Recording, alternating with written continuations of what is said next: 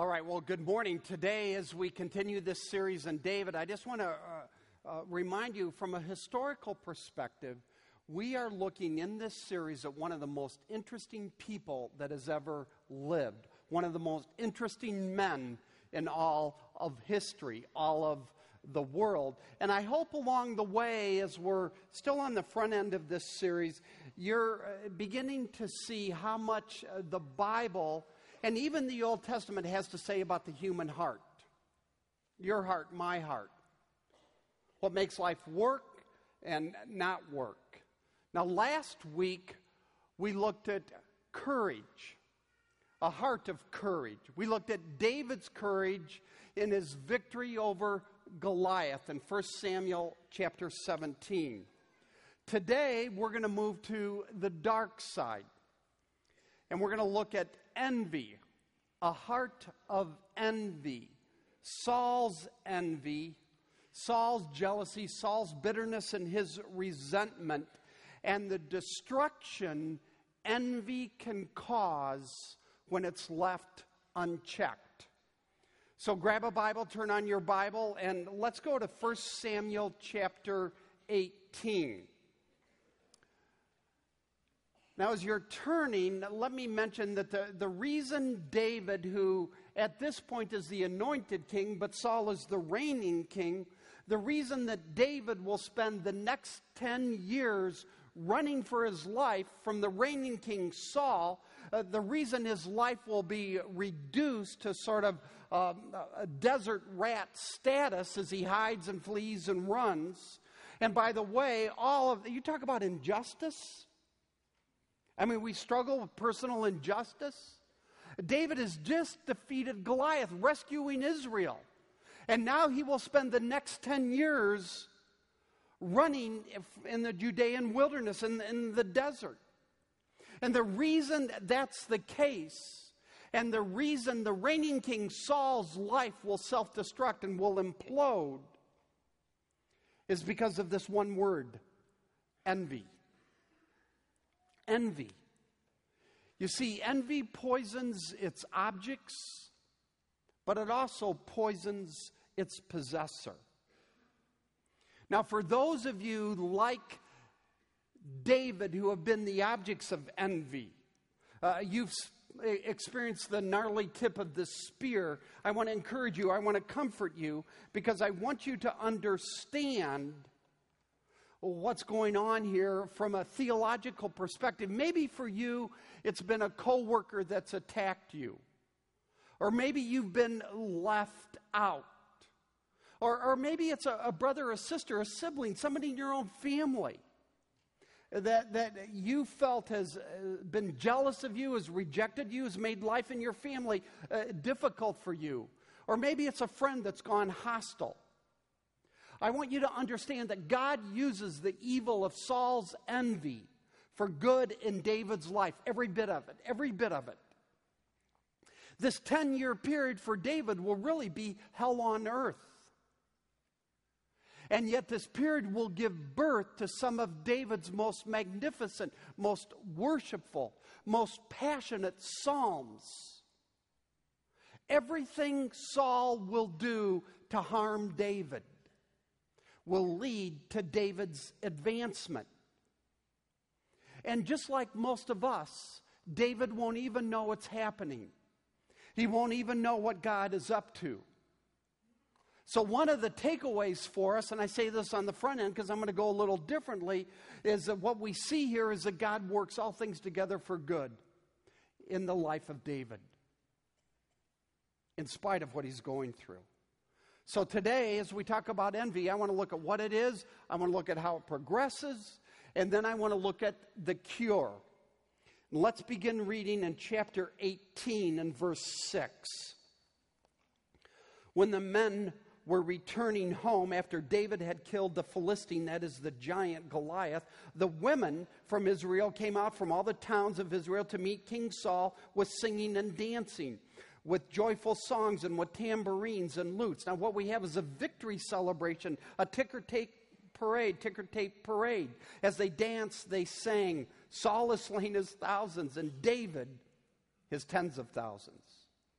Saul was very angry. This refrain galled him. They have credited David with tens of thousands, he thought, but me with only thousands. What more can he get but the kingdom? And from that time on, Saul kept a jealous eye on David. Envy causes you to look at people differently. The next day, an evil spirit from God came forcefully upon Saul. He was prophesying, some translate this, raving in his house, while David was playing the harp, as he usually did. Now, Saul had a spear in his hand. Now, when Saul, get a picture of this. Saul's sitting in his palace, and he's got a spear in his hand. It's not unlike somebody sitting in their house with a gun in their hand. And when that's taking place, they're not having a very good day, right? So something's really off here. Saul's sitting there with a spear in his hand, and he hurled it, saying to himself, I'll pin David to the wall. But David eluded him twice. It happened twice. Saul was afraid of David because the Lord was with David, but had left Saul. So he sent David away from him and gave him command over 1,000 men. And David led the troops in their campaigns. In everything he did, he had great success because the Lord was with him.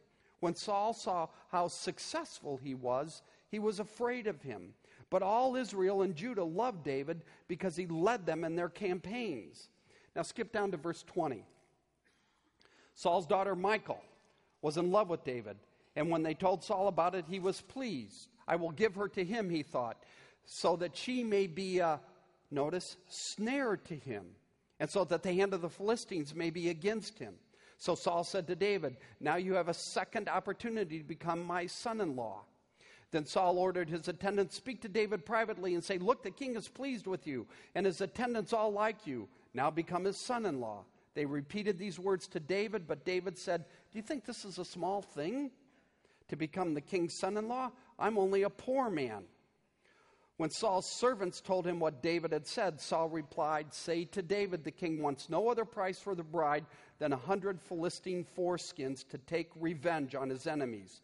Saul's plan was to have David fall by the hands of the Philistines. When the attendants told David he was pleased to become the king's son-in-law, so before the allotted time elapsed, David and his men went out and killed 200 Philistines. He brought their foreskins and presented the full number to the king so that he might become the king's son-in-law. Now, you thought scalps were bad. Just saying. Then Saul gave his daughter Michal in marriage. When Saul realized that the Lord was with David and that his daughter Michal loved David, Saul became even, now notice, more afraid. And he remained his enemy the rest of his days. The Philistine commanders continued to go out to battle, and as often as they did, David met with more success. And the rest of Saul's officers and his name, David's, became well known. Now look at verse 1 at chapter 19. Saul told his son Jonathan and all the attendants to kill David. So let's start with what envy is. Let's look at the nature of envy to begin with. And go back to verse 8. Look closely at verse 8. I love the way New York City Pastor Tim Keller puts it. Envy, in light of verse 8, is he but me. He but me. Saul can't just say he. He can't just say, I am so proud of David. Man, I just love the way God has used David to deliver us from the Philistines. Saul makes it about himself. It's he but me. It's she but me. It's they but me. Now today, we talk about house envy. We talk about, clothes envy, vacation envy. We envy or begrudge people's gifts or talents. Often when we're denied something, people, if you live in Texas, talk about truck envy. As a matter of fact, I had a conversation just a couple of weeks ago with a college student. He goes to college in West Texas. And he had this really cool belt on. And as he kind of turned in our conversation, I noticed built into his belt, he had a pocket in the back for a knife. I mean, a big knife. Now, he's in school in West Texas, okay? I went to school in Texas. And I said to him, Jeffers, what's the deal with this belt knife? And he said, I always carry this knife because you never know when you're going to need to skin something. So you got knife envy going on in Texas. In 6 or 7 weeks, you know what we're going to struggle with in Chicago? We're going to struggle with weather envy. It's coming, and we're going to struggle with it for a couple of months. But I'm not talking about those low-end, fairly innocuous kind of stuff. Envy here in chapter 18 and everywhere else in the Bible is much more sinister. It's the feeling of ill will. Because you've been bypassed, you've been overlooked, you didn't get it or whatever. Now, coveting is wanting what another person has. Envy is resenting it because you don't have it and you don't think they deserve it. Envy is also being frustrated with what you have because others have more, they have newer, they have better. So Saul hears the women singing in this. The irony is this is a victory celebration. He's the king. He should have been overflowing with joy. And he hears the women singing, well, David has his 10,000s, and then Saul shifts, but me, I have my thousands. So envy is being unable to enjoy another's 10,000s because of comparison. And it's being unable to enjoy your 1,000 because of resentment. Envy is always comparing. It's making everything about you. Because at the root of envy is pride, a fragile ego. And envy in the Bible is this pathological mix of self-centeredness, self-pity, pride, fragile ego, resentment, jealousy, comparison, and all of that. It's seeing one another's victory, one another's honor, one another's achievement. What somebody else is doing and opposing it. You don't like it. Because envy makes everything about you. So, for example, this is the young mother who resents the other young mother because her children are so well behaved. This is a co-worker that badmouths the other co-worker who got his promotion. Telling everybody who'll listen to him in the office, man, the morons didn't see what I see. This is the student who rips other students, who is really negative about others, not because she enjoys it, but because it's the only way she can feel better about herself. Envy is a thief. It steals your joy. You stew in the juices of resentment because they are and you're not. He but me, she but me, they but me. It's all about you. And so it makes you unable to enjoy what others enjoy. The new baby, the wedding, the honor, because you don't have the same. And that's comparison. And it makes you unable to enjoy your life, your situation, your set of circumstances, your job, your whatever. Because others have more, or have this, or have that. And you don't, and that's resentment. As Proverbs 14:30 says, envy rots the bones. It steals your joy. Envy makes you miserable. And frankly, let me just say this. We're city folk. The bigger the city, The bigger the population area, the more affluent the suburbs, the faster the pace of life. I want to suggest to you the bigger the problem this is, because the simple things, the normal things, well, they're just not good enough because you're constantly comparing. Now, let's go a little further here. Go back to verse 8 and look at the last sentence of verse 8. Saul thinks, what can David now get but the kingdom? In other words, in that statement, it seems like a light has gone on for Saul, and Saul suddenly recognizes that the person the women are thinking about is the same person that Samuel mentioned back in chapter 15 when he announced that Saul was losing the kingdom and said it's going to be given to a neighbor. And the women are singing this, and all of a sudden Saul realizes that neighbor is David. That David's going to become the king. And from this moment on, everything changes in Saul's attitude towards David. And it's not David's issue, it's Saul's issue. That's the way envy works. And so any affection, any appreciation that David or that Saul might have for David, I mean, he just rescued the entire Israeli military, is gone, and it's replaced by envy, resentment, jealousy, hatred, bitterness. Who wants to live that way? But this is a problem for all of us. Look at what our Lord says in Mark chapter 7. Look at these pointed verses. Jesus is speaking, what comes out of a man, what comes out of a woman, what comes out of a student is what defiles them. For it is from within, out of a person's heart, that evil thoughts come, sexual immorality, theft, murder, adultery, greed, malice, deceit, lewdness, and there it is, envy. Envy.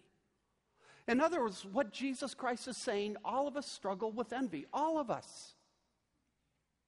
It's part of the fall. It's part of the curse. So the question isn't whether or not we struggle with envy. The question is to what extent? And are we managing it? I mean, envy, after all, is why Satan fell from heaven. It's why the universe was ruined, because Satan couldn't be number two. Envy is why Cain killed Abel.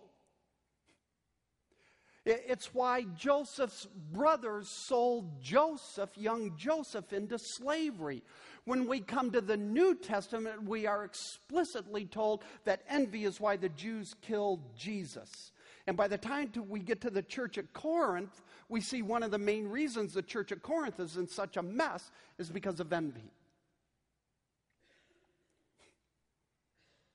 The Bible has a lot to say about envy. It's part of the fall. Envy is real. Envy is a big deal, but envy is elusive. It operates in the shadows, in secret. It's kind of like a terrorist cell, hiding until it's ready to strike. And so as a result, most of us aren't in touch with our problem with envy. We tend to minimize it.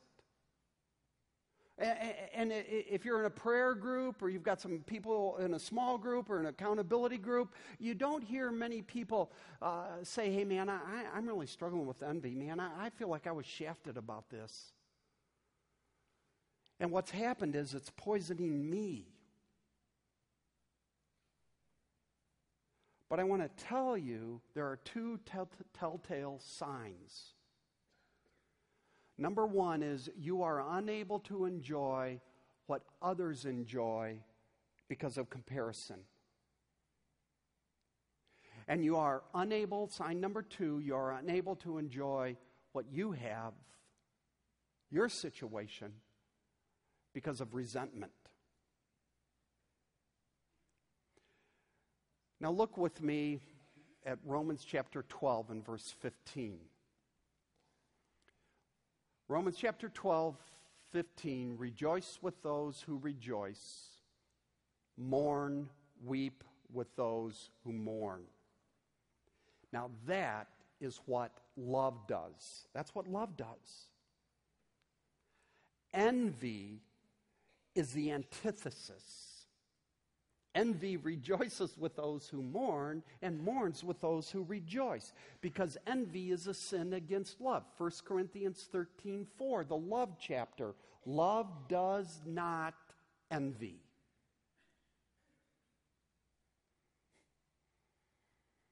Because envy makes everything about you. You don't want to live that way.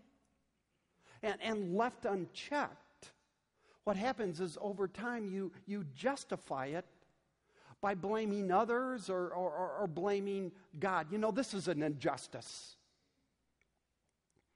I've been wronged. And by the way, when you find yourself thinking, I don't deserve this, be careful. Envy is just around the corner. Envy means you can't say he or she or they.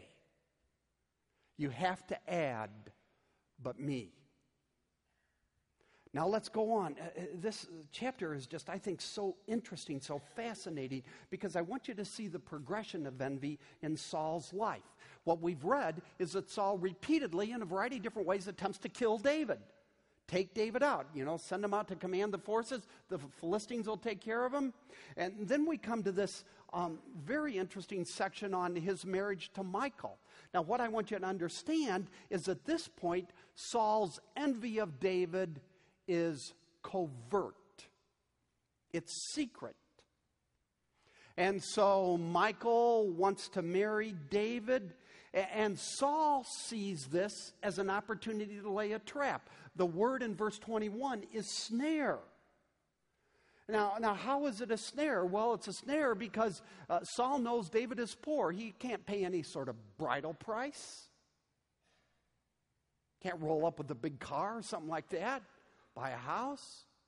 So Saul says, well, I want 100 Philistines. And David goes and gets 200. But in verse 25, if you look at verse 25, we're told that Saul's intent there was to have David killed. Now, I have 3 daughters, okay? We're in a step family. I have 2 stepdaughters. We have a lot of daughters in our family.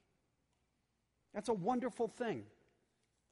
I cannot even begin to comprehend one of them coming and saying, hey, I found this guy, I love this guy, and me thinking, oh, that's great, now I can kill him.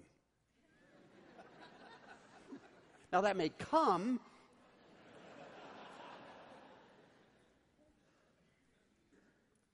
I mean, Saul is really sick here, right?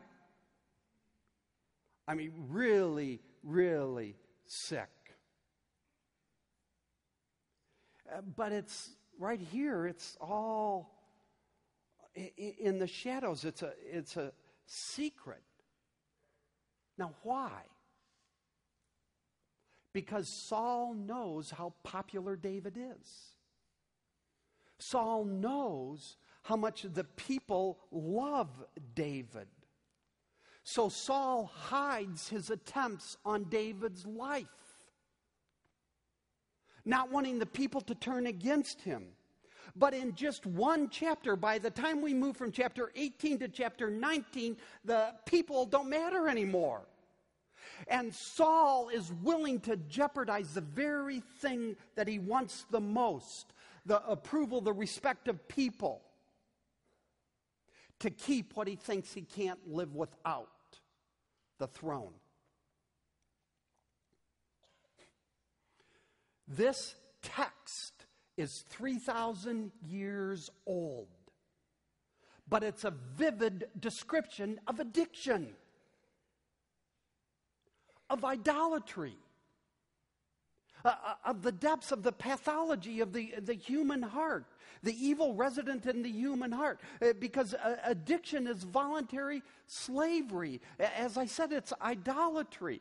It's a worship disorder. It's personal bondage to something you choose other than God. Because you think it promises pleasure, but the reality is it delivers misery. Because idols always disappoint. Saul's addiction is revealed in his willingness to oppose God and risk everything in order to protect his throne, in order to protect his idol. Earlier this week, I talked to a recovered cocaine addict. And he said, what happened is one day I got up and I looked in the mirror, man, and I hated what I'd become. I hated what I was doing to everyone. That's bondage. It was cocaine. Saul's cocaine is a little different, but it's cocaine. You see, envy starts as self-pity. It leads to jealousy. It leads to resentment. Man, you begin to not like these people. You want to check out. But left unchecked, it becomes slavery, a bondage. And you lose touch with reality. You lose the ability to love your enemies. And you lose your joy.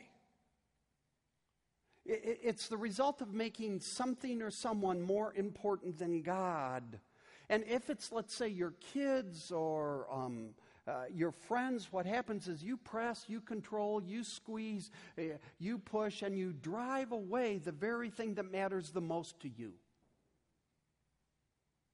If it's your job, if it's a boyfriend, you will compromise anything and everything.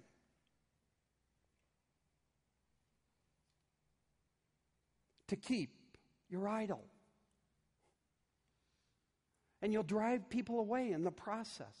And so this morning, based on what we see here in God's Word, I want to encourage you to look under your hood.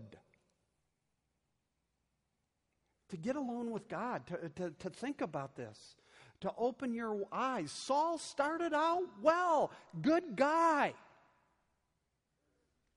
But he faces some disappointment, some stress. And he ends up committing suicide because he wouldn't throttle the issues of his heart.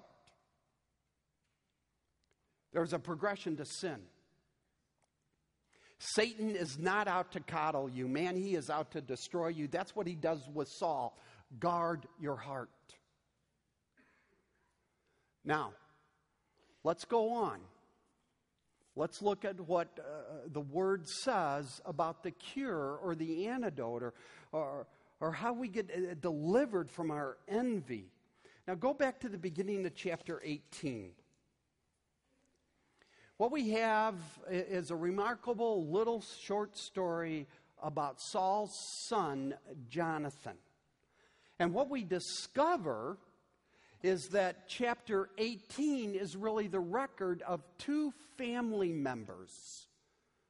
Saul, the father, the king, Jonathan, the son, the prince, looking at the same person, the same situation, David, radically differently. Even though David represents a threat to both. You could argue David represents a bigger threat to Jonathan because Jonathan hasn't even had the chance to be the king yet. So let's pick it up. Let's read in verse 1 of chapter 18. After David had finished talking with Saul, Jonathan became one in spirit with David, and he loved him as himself. From that day, Saul kept David with him and did not let him return to his father's house. And Jonathan made a covenant with David because he loved him as himself. Jonathan took off his robe he was wearing, gave it to David, along with his tunic and even his sword, his bow, and his belt. There seems to be no human reason why the throne couldn't have been passed to Jonathan. Jonathan was just as spiritual as David. He was just as courageous, just as valiant a warrior as David. Some have speculated that the only reason that Jonathan didn't go after Goliath in the previous chapter is because Saul, his father, the king, would have never let him. Yet where Saul opposes what God is doing in David, Jonathan embraces it. Even though it will cost him everything. So Jonathan takes off his robe, gives it to David. To take off your robe as the crown prince is to surrender your reign. He gives David his sword, his bow, his belt. And he's stating his submission to David. He is consciously, intentionally reversing roles with David. Because Jonathan knows that David is God's anointed. He gets it. And he knows that his father, his family are going to decrease. Going to be rejected. They're going to lose power. They're going to lose status. They're going to lose wealth. And Jonathan is okay. The late Dr. Chris Mitchell was speaking one time here at Wheaton Bible Church on this subject, talking about Jonathan, and he made a statement I'll never forget. He said, in the kingdom of God, there is no room for greatness because it's been exhausted in Jesus Christ.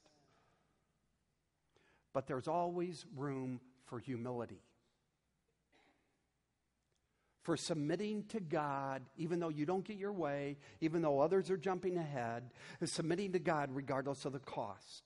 And that is Jonathan. Jonathan is thinking, how can I glorify God by making somebody else successful?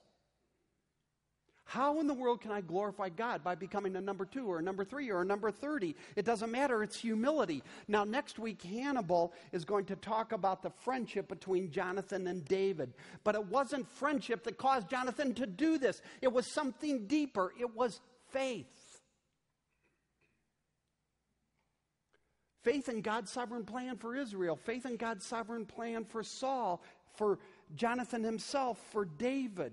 It was a humble, submissive confidence in God, because Jonathan understands that salvation for Israel is now going to come not through Saul and his family, but through the Goliath slayer. And he knows if he wants to participate fully in God's plan, he's got to get out of the way.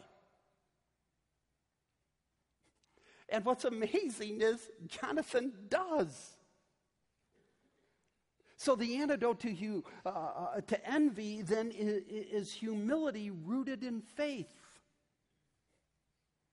It's a contentment with your own circumstances, even if you feel they've gone sour, your own assignment because of confidence in God. It's Jonathan. The antidote, the way out, is Jonathan. But actually there's more. Because ultimately the way out of envy, this evil in our hearts, isn't looking to Jonathan. It's looking to Jesus.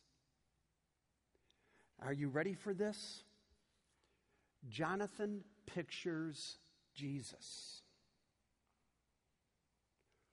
When Jonathan takes off his robe, he pictures Jesus taking off his robe, leaving his throne in heaven and becoming a man in order to die in our place for our sins. Jonathan gives up his sword. Jesus gave up his, only it was used against him. It cost him his life. Because Jesus knew that the only way you and I could share in his throne would be if he gave it up. That he had to give up his throne that we could reign with him. You see, envy always opposes. He complains and whines. It does a variety of different things. It always opposes another's advance. You're convinced that they don't deserve it, and there's other things going on.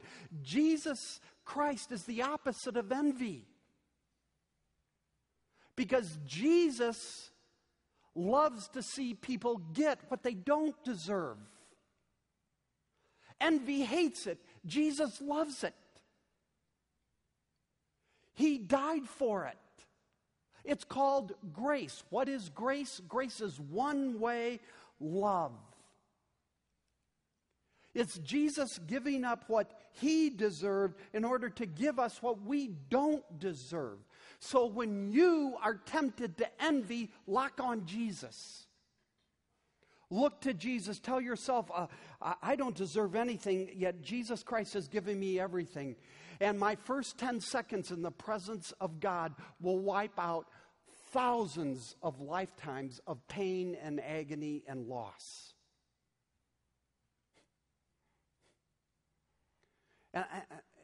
And I want to say to you this morning, and I say this in love, please, I'm saying this in love, stop the pity party. It poisons you. It makes you all about you. And if you understand that you deserve nothing, that grace, God's grace in Jesus Christ is one-way love, and that in Jesus Christ you are a child of the King, destined for unending, infinite splendor and joy, then instead of envying, you'll be loving. Instead of complaining, you'll extend one-way love, grace, because it's been extended to you. And so like Jonathan, like Jesus, you've got to give up the throne. You've got to get off it. And you've got to let Jesus Christ be first. Let's pray.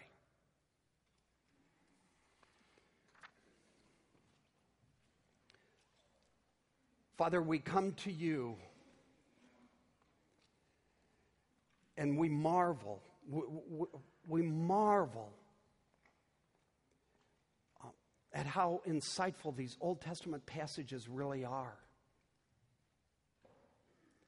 And I pray, God, that you would speak to me, that you would speak to us, that we might be more like you.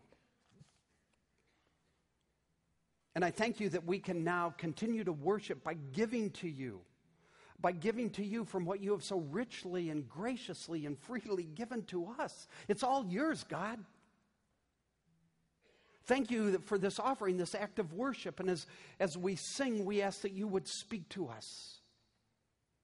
For Jesus' sake, amen.